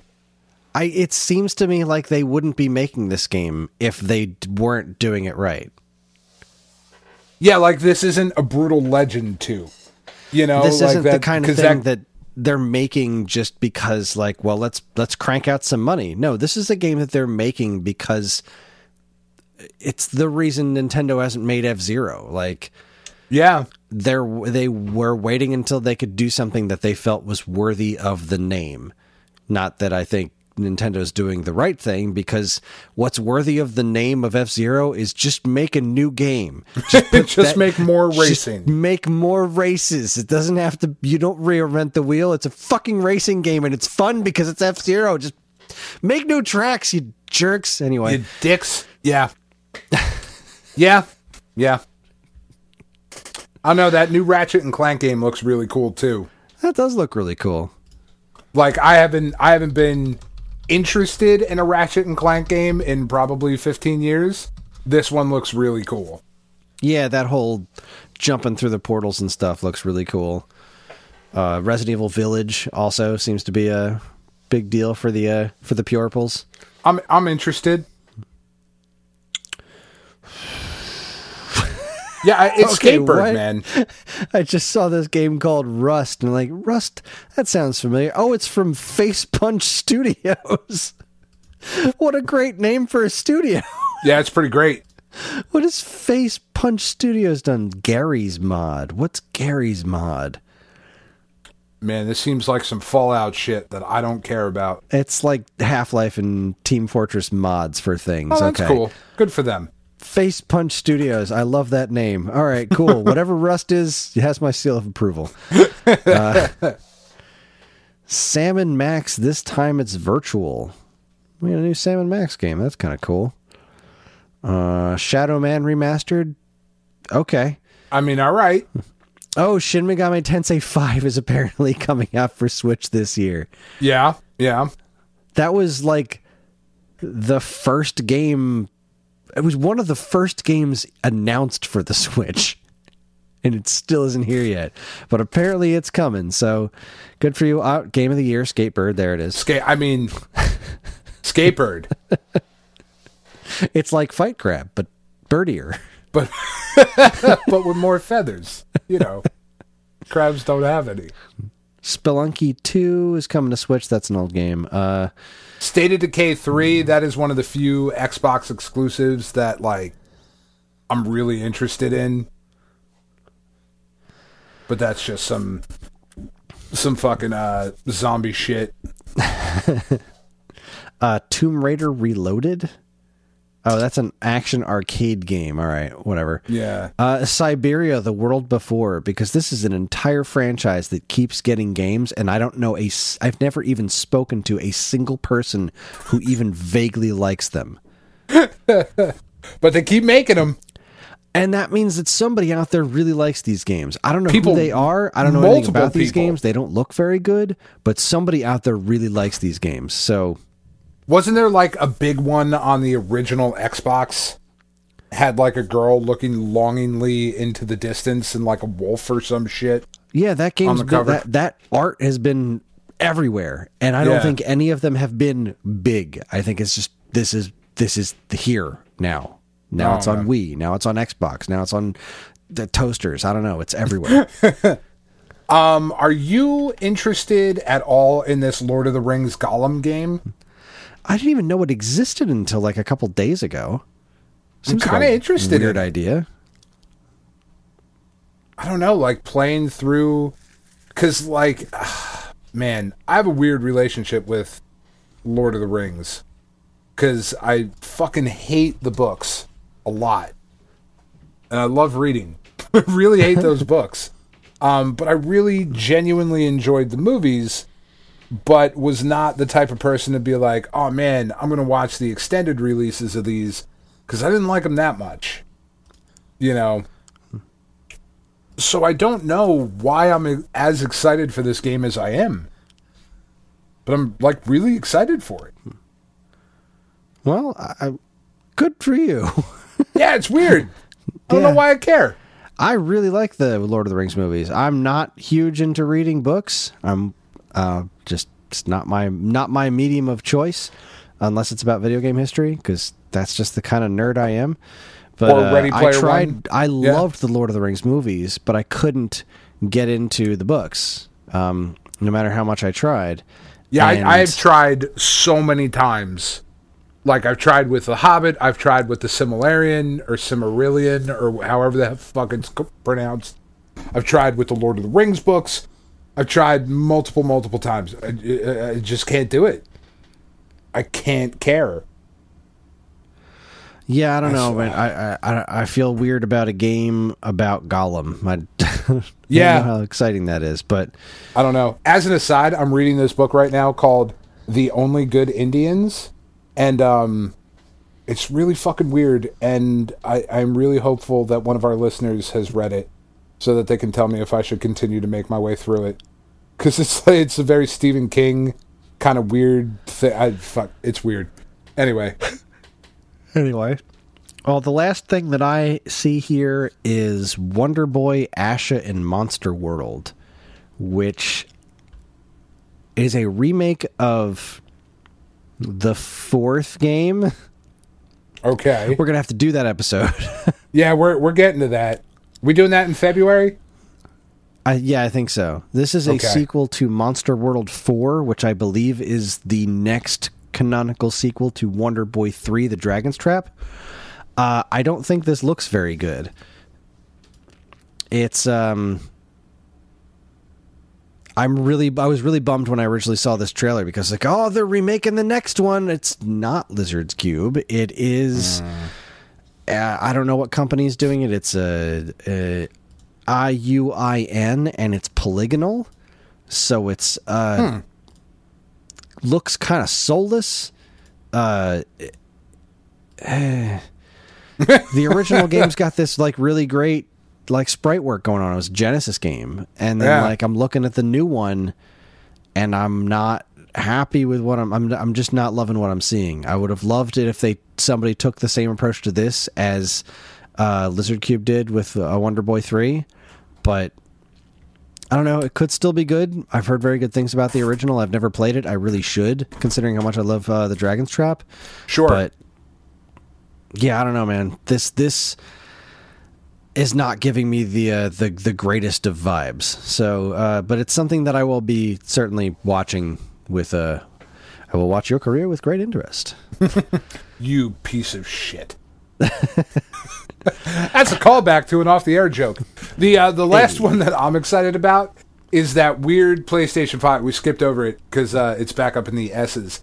But that game Stray, where you're like the cat in the weird like robot future. Oh my goodness, I forgot all about that. Yeah, I'm super interested into what that game is going to be. I don't know if I'm actually interested in the game or not, or just the idea of it. But, yeah. There's also the Turrican collections, which we were also talking about off-air. Yeah, we were talking about those earlier. I don't know what to do about that myself. Strictly Limited is making Turrican Anthologies, Volumes 1 and 2, which have like a bunch of cool extra features and all of the Turrican games, whereas North America, a different company, I think... Turrican Flashback, I think it's called, or something. Turrican... Where are you? Yeah, Turrican Flashback, which is being published by someone else. Yeah, and it doesn't have all the Turricans. It just says 1, 2, Mega, and Super. I don't know. It's weird. It's all weird. But that's happening.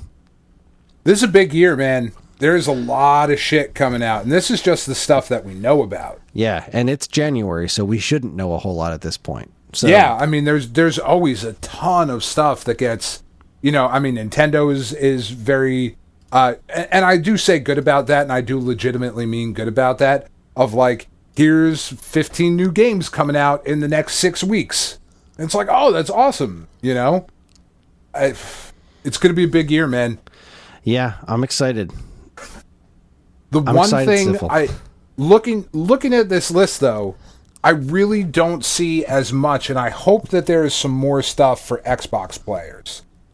Yeah, like even multi-platform stuff I'm not seeing a lot. Like Halo is like the big thing, but I'm not seeing where's the stuff from all those studios they bought. And I'm expecting some sort of like big drop of like, well, here's a bunch of stuff. Yeah, like I really hope there's some really awesome stuff for Series X.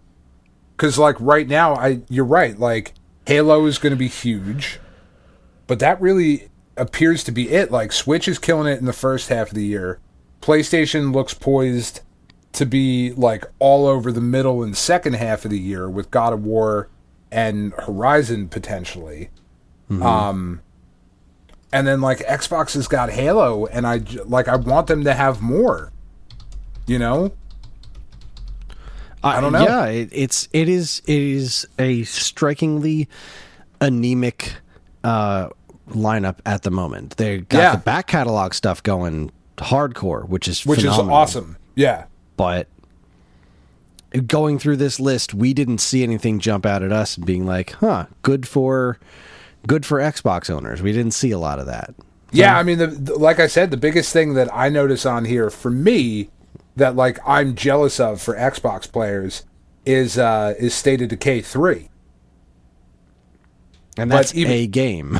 Even that is not the biggest thing in the world. Yeah, I don't know, man. I really hope I really, really hope that there's a lot more stuff coming out. And like there's a lot of stuff that I'm sure we're just not it's just not on our radar. Like I'm looking back at the list and like the Artful Escape, the Ascent. I know there is that one that 12 seconds. I think that's or 12 minutes. What is that one? Like it was one of the indie games that they showed off where like you continuously play in that room for like 12 minutes. That one looked really cool. Yeah, I don't know. Big year regardless. Yeah. Just seems bigger for 2 of the 3. I don't know. I hope there's new stuff coming. Anyway, I'm rambling. I'm tired. Yeah, I think it's time to wrap this up. So that's our show. I hope you enjoyed listening to Dan and I read down lists of games, because next week it's time for the 10, 20, 30, 40. Which That's right. We're good at reading. Yes, lots of that.